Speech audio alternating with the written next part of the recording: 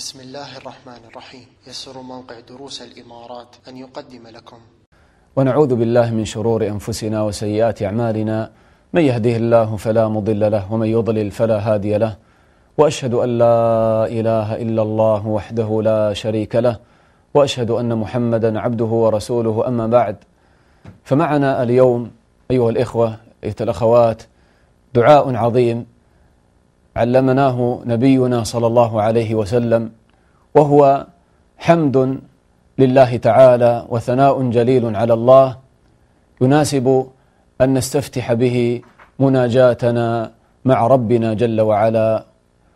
وهذا الدعاء كان النبي صلى الله عليه وسلم يقوله في صلاته إذا قام من ركوعه، وهو حمد جليل وعظيم لله تعالى. فتعالوا نحمد ربنا جل وعلا بهذه المحامد الجليلة.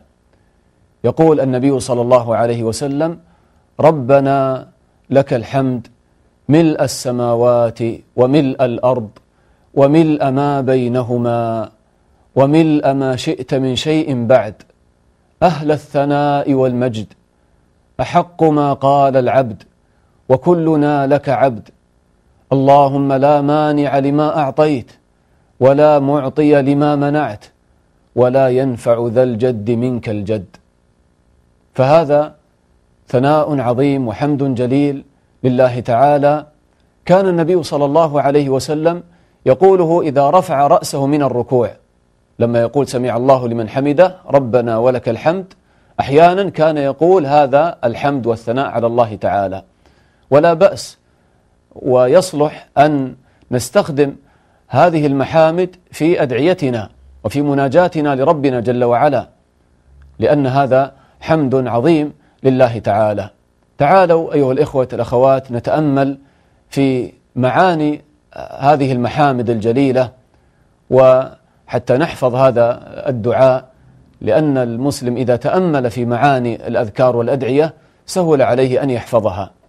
فتقول في هذا الحمد لله تعالى بين يدي مناجاتك لله: ربنا ولك الحمد، وفي رواية ربنا لك الحمد، ويمكن أن تقول أيضا كما جاء في رواية اللهم ربنا ولك الحمد. كل هذا ثابت عن النبي صلى الله عليه وسلم.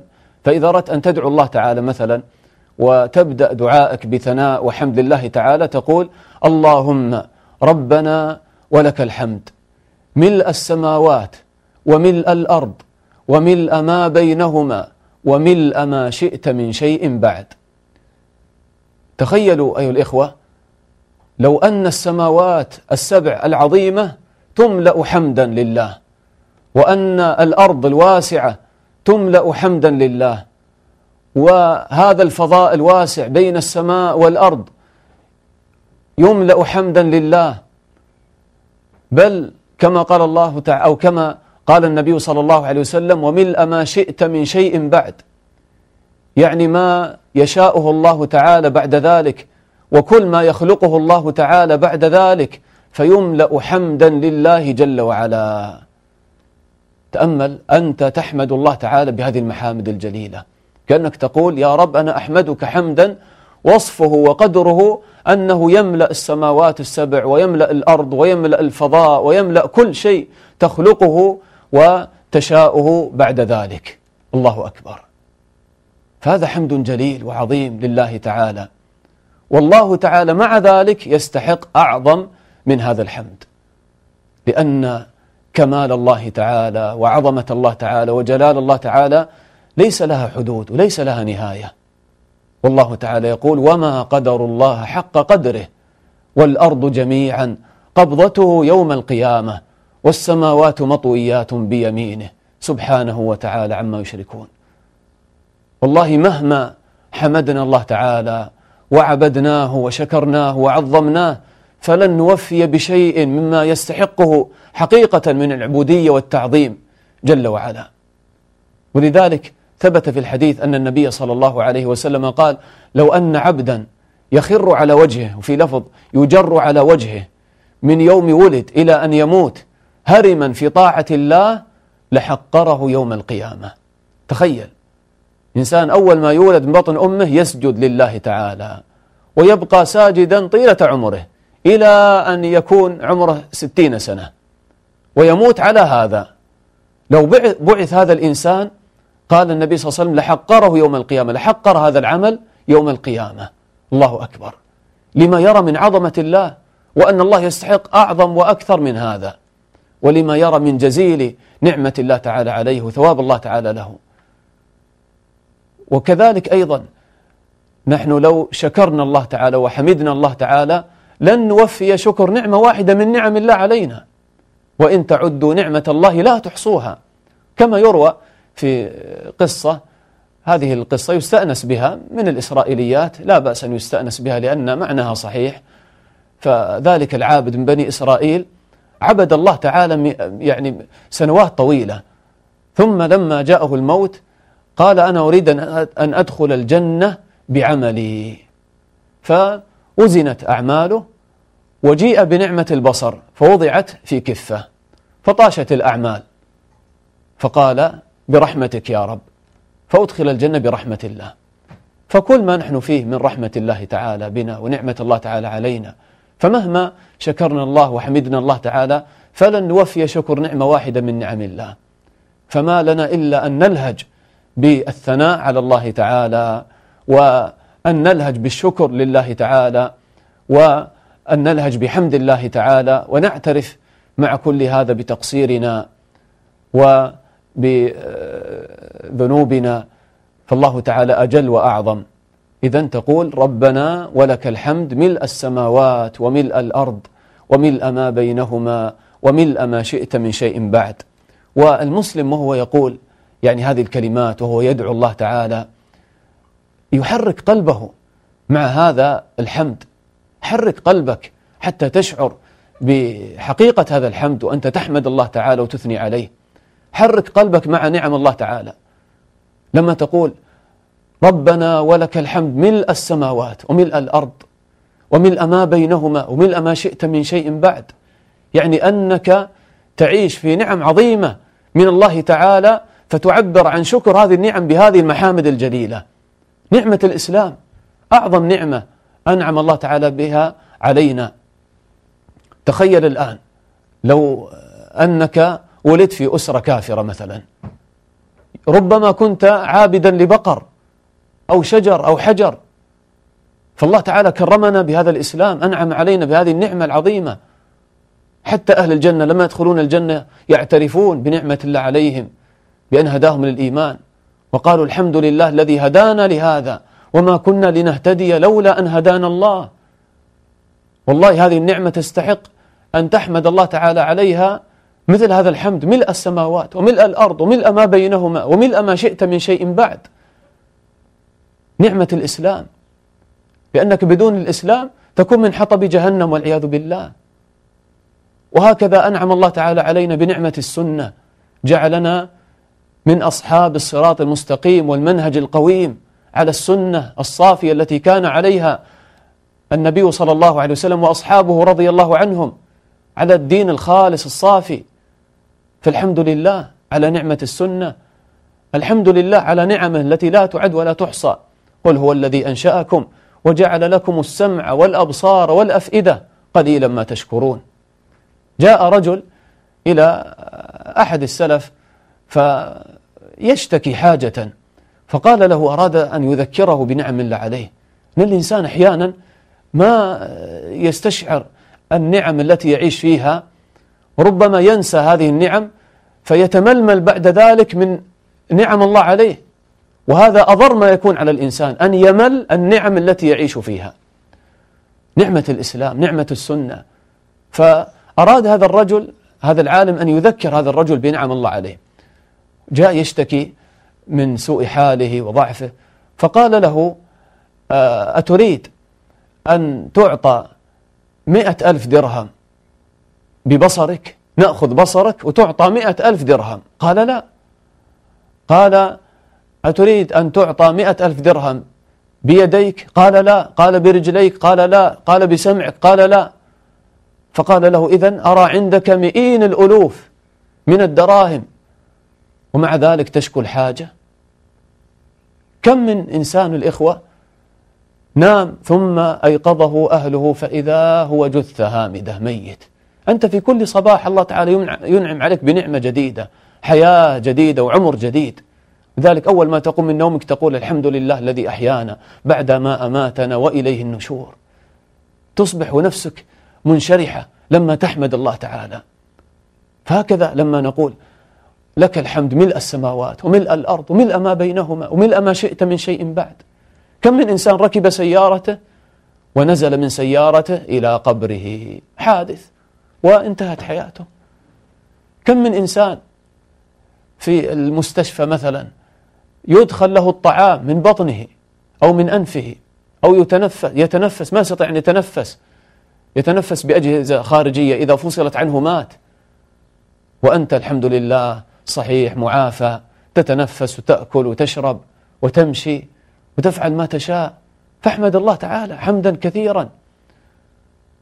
بل هذا الأذى لما يخرج من بطنك وإذا خرجت من الخلاء تقول غفرانك، يعني أستغفرك يا رب على تقصيري في شكر هذه النعمة. نعمة جليلة. تخيل لو يحتبس هذا الأذى في بطنك ماذا تفعل؟ والله ما تستطيع أن تتحرك. فإذا كم من نعم نحن نعيش فيها، ولكن للأسف بعضنا ما يستشعر هذه النعم. فهكذا نحمد الله تعالى بهذا الحمد الجليل، فنتفكر في نعم الله تعالى علينا.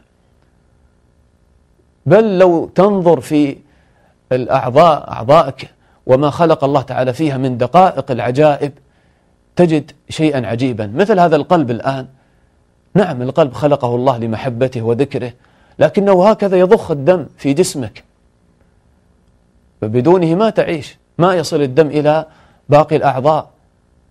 هذا القلب يقولون يضخ في اليوم الواحد 8,000 لتر من الدماء. يعني أي مضخة تضخ مثل هذا في اليوم الواحد، ما بالك في 50 سنة و60 سنة، وهو لا يحتاج إلى صيانة ولا يحتاج إلى شيء. نعم بعض الناس ممكن يصابون بأمراض القلوب، لكن بالنسبة لعامة الناس هكذا يعمل القلب. هذا العرق لما يخرج من جسمك نعمة عظيمة من الله. تعرف أن في جسمك كما يقولون 5 إلى 10 ملايين غدة عرقية مكيف لجسمك، وكما يقولون في العين الواحدة 140 مليون مستقبل للضوء. يعني أشياء عجيبة في جسم الإنسان وفي أنفسكم أفلا تبصرون. فكيف بعد ذلك ما نحرك قلوبنا من لما نحمد الله تعالى هذه المحامد. وكذلك لما ننظر في الكون من حولنا، كما قال الله تعالى: الله الذي خلق السماوات والأرض وأنزل من السماء ماء فأخرج به من الثمرات رزقا لكم وسخر لكم الفلك لتجري في البحر بأمره وسخر لكم الأنهار وسخر لكم الشمس والقمر دائبين وسخر لكم الليل والنهار وآتاكم من كل ما سألتموه وإن تعدوا نعمة الله لا تحصوها إن الإنسان لظلوم كفار. هذا الكون من حولنا كله مسخر للإنسان، فكيف بعد ذلك لا نلهج بحمد الله تعالى؟ وكذلك لما تعيش نعمة الأمن والأمان، تعيش في بلاد فيها السلامة والعافية والرزق الوفير والأمان، تأمن على نفسك وعلى أهلك، تخرج زوجتك من البيت وترجع وأنت آمن والحمد لله، وكذلك تخرج تصلي في المسجد وترجع وأنت آمن، وتقيم دين الله تعالى وأنت مطمئن والحمد لله. وكم من البلاد يعيش أهلها في بؤس وفي فزع، ما يستطيع الواحد أن يخرج إلى المسجد يصلي، يخاف على نفسه، ما يأمن أن يخرج أولاده من البيت، ربما ما يرجعون. فنحمد الله تعالى ونحن في هذه البلاد على نعمة الأمن والأمان، نسأل الله تعالى أن يديم علينا هذه النعم. فإذا هكذا لما نقول هذا الدعاء: ربنا ولك الحمد ملء السماوات وملء الأرض وملء ما بينهما وملء ما شئت من شيء بعد، هكذا تتذكر نعم الله تعالى عليك. ثم أيها الإخوة، لا يليق بك أخي المسلم أختي المسلمة أن الواحد منا يحمد الله تعالى هذه المحامد الجليلة العظيمة، ثم إذا به يجحد نعمة الله تعالى بأفعاله وجوارحه، فيكون حمده حمدا وهميا، حمدا يعني غير حقيقي. كيف تحمد الله تعالى هذا الحمد الجليل، ملء السماوات وملء الأرض وملء ما بينهما وملء ما شئت من شيء بعد، ثم بعد ذلك تعصي الله تعالى وتستخدم نعم الله في معصيته. رأى محمد بن المنكدر رحمه الله شابا يغامز امرأة، فقال له: ما هكذا يكون شكر نعمة الله تعالى عليك. هذه العين إذا نظرت بها إلى المحرمات ما تكون قد حمدت الله تعالى، ولو قلت الحمد لله ملء السماوات وملء الأرض ما يكون حمدك يعني صحيحا وحقيقيا، هذا حمد الكذابين. أن تحمد الله تعالى وتشكر الله تعالى بأعمالك، كما قال الله تعالى: اعملوا آل داود شكرا وقليل من عبادي الشكور. لأن كثيرا من الناس وإن كان يحمد الله بلسانه لكن للأسف يستعمل جوارحه في الحرام. الذي يسمع الموسيقى والأغاني بأذنه بدل أن يسمع القرآن والمواعظ وما ينفعه ما شكر الله على نعمة السمع. الذي يستخدم لسانه في الغيبة والنميمة ما حمد الله تعالى على هذه النعمة. الذي يشتري بماله الحرام ما حمد الله تعالى على نعمة المال. الذي يأخذ الربا ما حمد الله على نعمة المال. الذي ينغمس في الدخان والمخدرات أو المسكرات والخمر ما حمد الله تعالى على نعمة الصحة والعافية. فلنقم بحقيقة الشكر لله تعالى. شكر الله تعالى لابد أن يكون بالقلب، تعترف أن هذه النعمة من الله، ثم تقول تثني على الله بلسانك ملء السماوات وملء الأرض وملء ما بينهما وملء ما شئت من شيء بعد، ثم أيضا تترجم هذا الحمد بأفعالك بأن تشكر الله تعالى وتستعمل نعمة الله تعالى فيما أباحه الله تعالى لك، أو تستعمل هذه النعمة فيما يعينك على طاعة الله جل وعلا.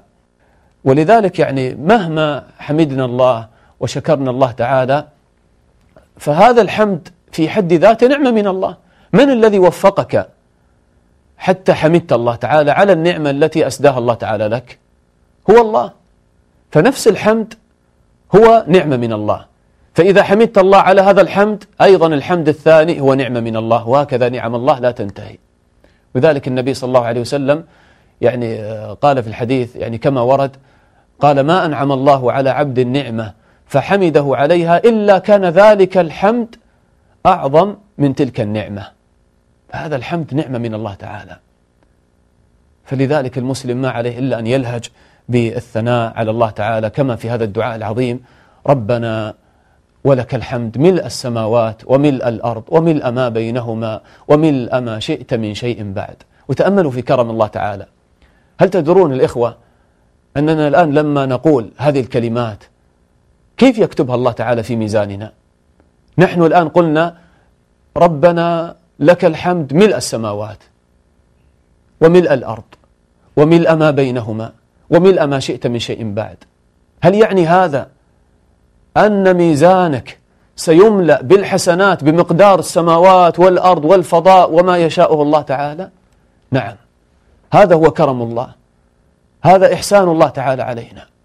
لأنك قبل أن تقول هذه المحامد في الصلاة تقول: سمع الله لمن حمده، يعني استجاب الله لمن حمده، ويكتب الله تعالى لك في ميزان حسناتك بمقدار ما تقوله. الله أكبر.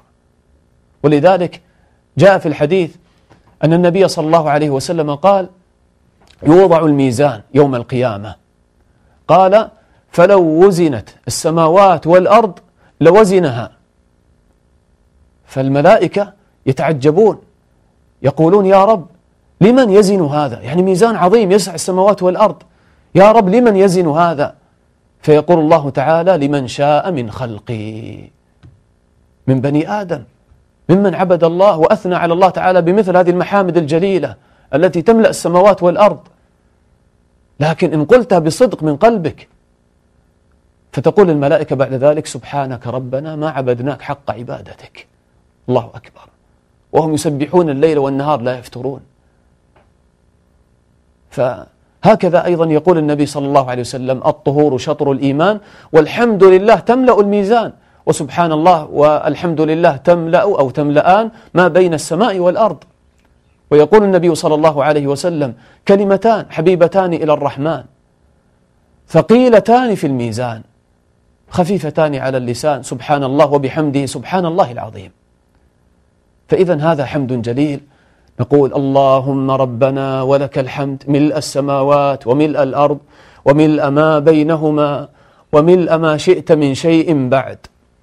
ثم تقول أهل الثناء والمجد، تعترف أن الله تعالى يستحق هذا الحمد وهذا الثناء، وهذا من كمال تعظيم الله تعالى. فكما حمدت الله تعالى فكذلك تعترف أن الله أهل لهذا، لأنك مثلا في الدنيا قد تصف إنسان وتمدحه لكن هو في الحقيقة ما يستحق هذا، لكن هنا أنت تعترف أن الله تعالى هو المستحق للثناء والمجد، فتقول أهل الثناء والمجد. أهل جاءت منصوبة على المنادى، يعني يا أهل الثناء والمجد، يا أهل الثناء والمجد، هكذا معناها لأنها جاءت منصوبة أهل، ما قلت أهل الثناء والمجد. فيا أهل الثناء والمجد يعني الله تعالى أهل ويستحق أن يثنى عليه وأن يحمد وأن يشكر جل وعلا، وهو كذلك أهل المجد فيستحق أن يمجد وأن يعظم جل وعلا. تبارك اسم ربك ذو الجلال والإكرام. وكما أيضا يعني يقول الله تعالى هو أهل التقوى وأهل المغفرة. أهل التقوى هو أهل أن يتقى وأن يطاع فلا يعصى، وهو أهل المغفرة فهو أهل المغفرة فيغفر ويرحم، فهو أهل للثناء والحمد جل وعلا على مغفرته وسعة رحمته وإنعامه جل وعلا. فتأملوا كيف جمعت هذه الكلمة أيضا بين ركني العبودية، لأنك لما تقول أهل الثناء فيعني تثني على الله تعالى وتستشعر أن الله تعالى يستحق كل ثناء ويعني حمد لكمال إحسانه، فهذا يثير في قلبك المحبة لله. وتقول المجد يعني أهل الثناء وأهل المجد، فالله تعالى يستحق أن يعظم وأن يمجد وأن يخاف، فتثير هذه الكلمة في نفسك الذل والخضوع لله تعالى. فهكذا أيضا طبعا كان النبي صلى الله عليه وسلم كان يذكر الله على كل أحيانه، لأن الله أهل الثناء والمجد. كان يصلي فيكون في صدره أزيز كأزيز المرجل من البكاء. تأملوا كيف يمجد الله تعالى ويعظم الله، يقوم الليل حتى تتفطر قدماه. وكذلك كان مثلا يسبح الله فيقول سبحان الله بحمده عدد خلقه ورضا نفسه وزينة عرشه ومداد كلماته. الله أكبر. هذا من أذكار يعني الصباح والمساء، سبحان الله بحمده عدد خلقه، عدد ما خلق، عدد خلقه، هذا في الكمية من حيث الكمية، عدد خلقه.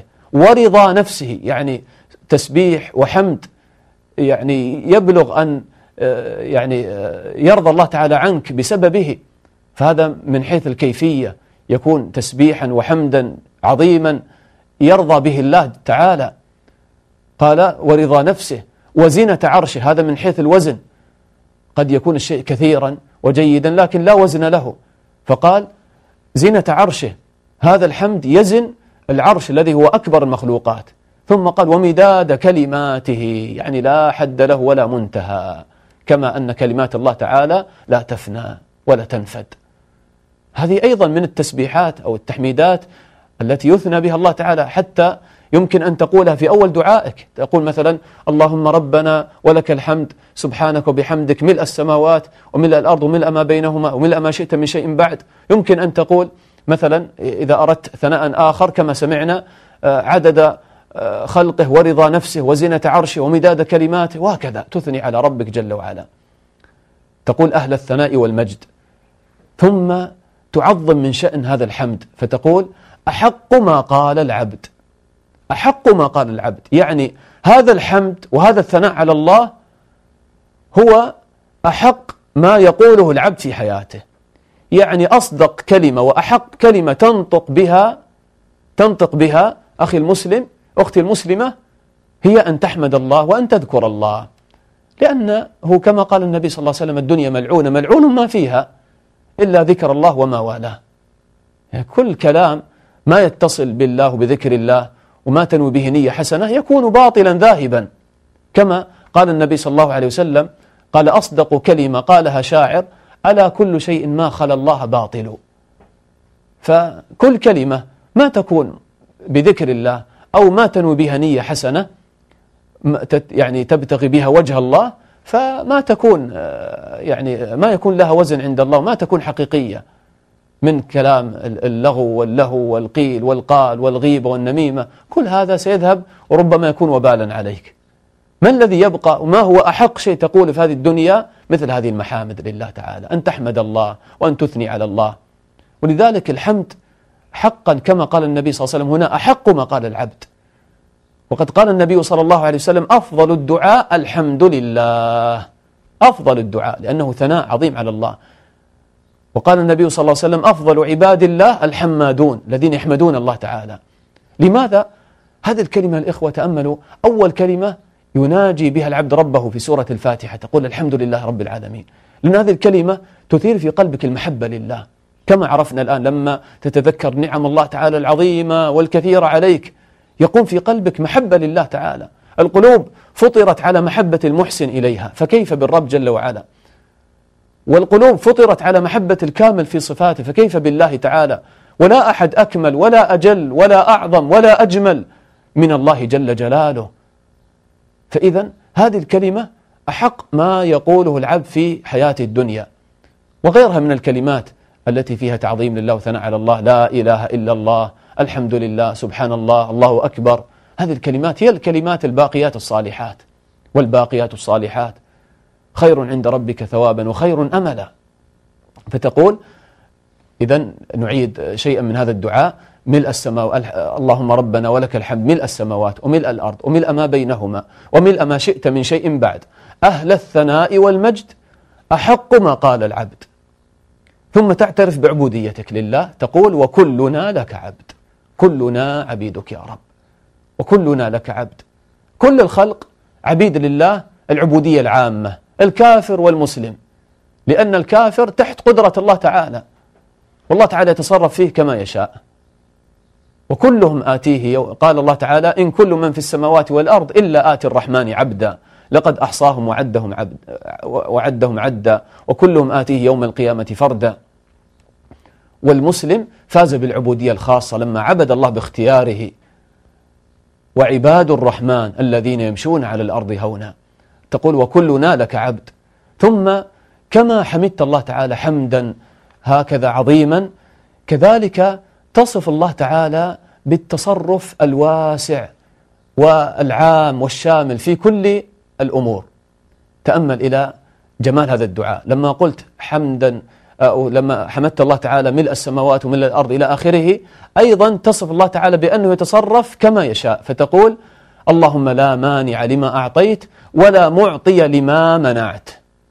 اللهم لا مانع لما أعطيت، لا مانع لما أعطيت، يعني إذا قدر الله أن يعطيك نعمة، أن يعطيك شيئا، فلا يستطيع أحد أن يمنع ذلك منك.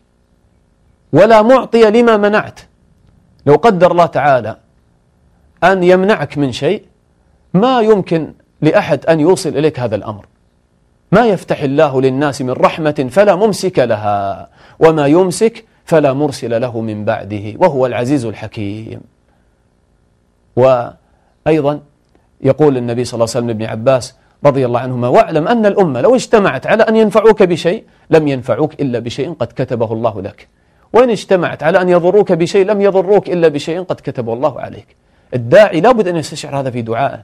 نحن الآن نناجي ربنا بهذه الكلمات، فلما تستشعر أنه اللهم لا مانع لما أعطيت ولا معطي لما منعت، يتعلق قلبك بالله في دعائك وتثق بالله تعالى، وأن الله أعلم بما يصلحك. إذا شاء الله أن يعطيك أعطاك، وإذا شاء أن يمنعك فالله تعالى يمنع هذا الأمر عنك لحكمته ورحمته بك. ربما كان ذا الأمر ضارا، أو ربما يريد أن يدخر هذا لك في الآخرة. فالله تعالى هو المعطي المانع، هو النافع الضار جل وعلا. اللهم لا مانع لما أعطيت ولا معطي لما منعت. انظر الكفار لما أرادوا منع النبي صلى الله عليه وسلم من الهجرة من مكة إلى المدينة، والله تعالى قد أعطى النبي صلى الله عليه وسلم هذا الأمر وأذن له في هذا وقدر له أن يصل المدينة، ما استطاعوا أن يمنعوه.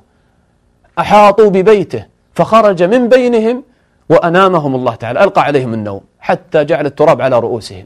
اختبأ في غار ثور وجاء الكفار، لو أن أحدهم نظر إلى موضع قدمه لرآهم، لرأى النبي صلى الله عليه وسلم وصاحبه الصديق أبا بكر رضي الله عنه، لكن هكذا قدر الله وما ألهمهم أن يروا موضع قدميهم، سبحان الله، موضع أقدامهم. اللهم لا مانع لما أعطيت ولا معطي لما منعت، ولا معطي لما منعت. انظر ابن نوح، منعه الله تعالى من الهداية. حاول نوح معه عليه الصلاة والسلام، كم حاول، حتى قال له يا بني اركب معنا ولا تكن مع الكافرين. قال سآوي إلى جبل يعصمني من الماء، قال لا عاصم اليوم من أمر الله إلا من رحم، وحال بينهما الموج فكان من المغرقين. ثم تختم هذا الدعاء بماذا؟ تقول ولا ينفع ذا الجد منك الجد. ما معنى ولا ينفع ذا الجد منك الجد؟ الجد هو العظمة والنصيب والغنى. قال أنس رضي الله عنه كان الرجل إذا قرأ سورة البقرة وآل عمران جد في أعيننا، يعني عظم في أعيننا، كان له نصيب من التقدير. وكذلك وأنه تعالى جد ربنا، يعني تعالت عظمة الله وغناه. ولا ينفع ذا الجد يعني صاحب الجد، يعني صاحب الغنى، منك يعني عندك يا رب الجد يعني الغنى. هذه جملة فيها تقديم وتأخير، يعني لا ينفع الجد صاحب الجد، يعني لا ينفع الغنى صاحب الغنى. ما الذي ينفعه عند الله؟ ما ينفعه إلا عمله الصالح. فتقول ولا ينفع ذا الجد منك الجد، يعني صاحب الغنى لا ينفعه عندك يا رب إلا عمله، ما ينفعه غناه. وهذا يعني كما قال الله تعالى ولو أن للذين ظلموا ما في الأرض جميعا ومثله معه لافتدوا به من سوء العذاب يوم القيامة ثم ما يتقبل منهم. الميت يدفن في قبر يتبعه ثلاثة، أهله وماله وعمله، فيرجع عنه المال والأهل، يبقى معك من؟ عملك الصالح هو الذي يؤنسك. وهكذا يوم القيامة من بطأ به عمله لم يسرع به نسبه. لا النسب ينفعك ولا المال ينفعك ولا الملك ينفعك ولا الجاه ينفعك، ما ينفعك عند الله إلا العمل الصالح. وما صلة هذه الجملة لهذا الدعاء؟ تأملوا لعلنا نختم بهذا. لما قلت اللهم لا مانع لما أعطيت ولا معطي لما منعت ولا ينفع ذا الجد منك الجد، تتنبه إلى أن العطاء النافع هو العمل الصالح وليس الغنى. يعني كأنك تقول بعد ذلك لما قلت ولا ينفع ذا الجد منك الجد، كأنك تقول يعني يا رب لو منعتني من الدنيا ومن المال ومن ما أطلبه فلا يحزنك هذا يا عبد الله. لو منعك الله تعالى، اللهم لا مانع لما أعطيت ولا معطي لما منعت، طيب لو منعك الله تعالى مما تطلبه مثلا من رزق أو شيء فلا تحزن، لأن هذا لا يضرك عند الله تعالى، والذي ينفعك عند الله هو العمل الصالح. فاستقم على طاعة الله وتضرع إلى الله وناجي الله تعالى بهذا الدعاء، فأنت على خير عظيم. فقال ولا ينفع ذا الجد منك الجد، فما ينفعني المال والرزق، وإنما ينفعني عملي الصالح. ولا ينفع ذا الجد منك الجد، فهذا ثناء عظيم على الله تعالى. طبعا المحامد كثيرة، مثلا بعد الركوع النبي صلى الله عليه وسلم سمع رجلا يقول الحمد ربنا ولك الحمد حمدا كثيرا طيبا مباركا فيه، فقال رأيت 37 ملكا يبتدرونها أيهم يكتبها أولا. تقول الحمد لله حمدا كثيرا طيبا مباركا فيه. جاء في رواية أيضا كما يحب ربنا ويرضى. هكذا تحمد الله تعالى. فنسأل الله تعالى أن يعيننا على ذكره وشكره وحسن عبادته. وتعالوا نكرر هذا الدعاء، نعيده حتى نتأكد من أننا حفظناه بإذن الله. فتقول مثلا في بداية مناجاتك لله اللهم ربنا ولك الحمد ملء السماوات وملء الأرض وملء ما بينهما وملء ما شئت من شيء بعد، أهل الثناء والمجد، أحق ما قال العبد وكلنا لك عبد. اللهم لا مانع لما أعطيت ولا معطي لما منعت ولا ينفع ذا الجد منك الجد. وصلى الله وسلم على نبينا محمد وعلى آله وصحبه أجمعين.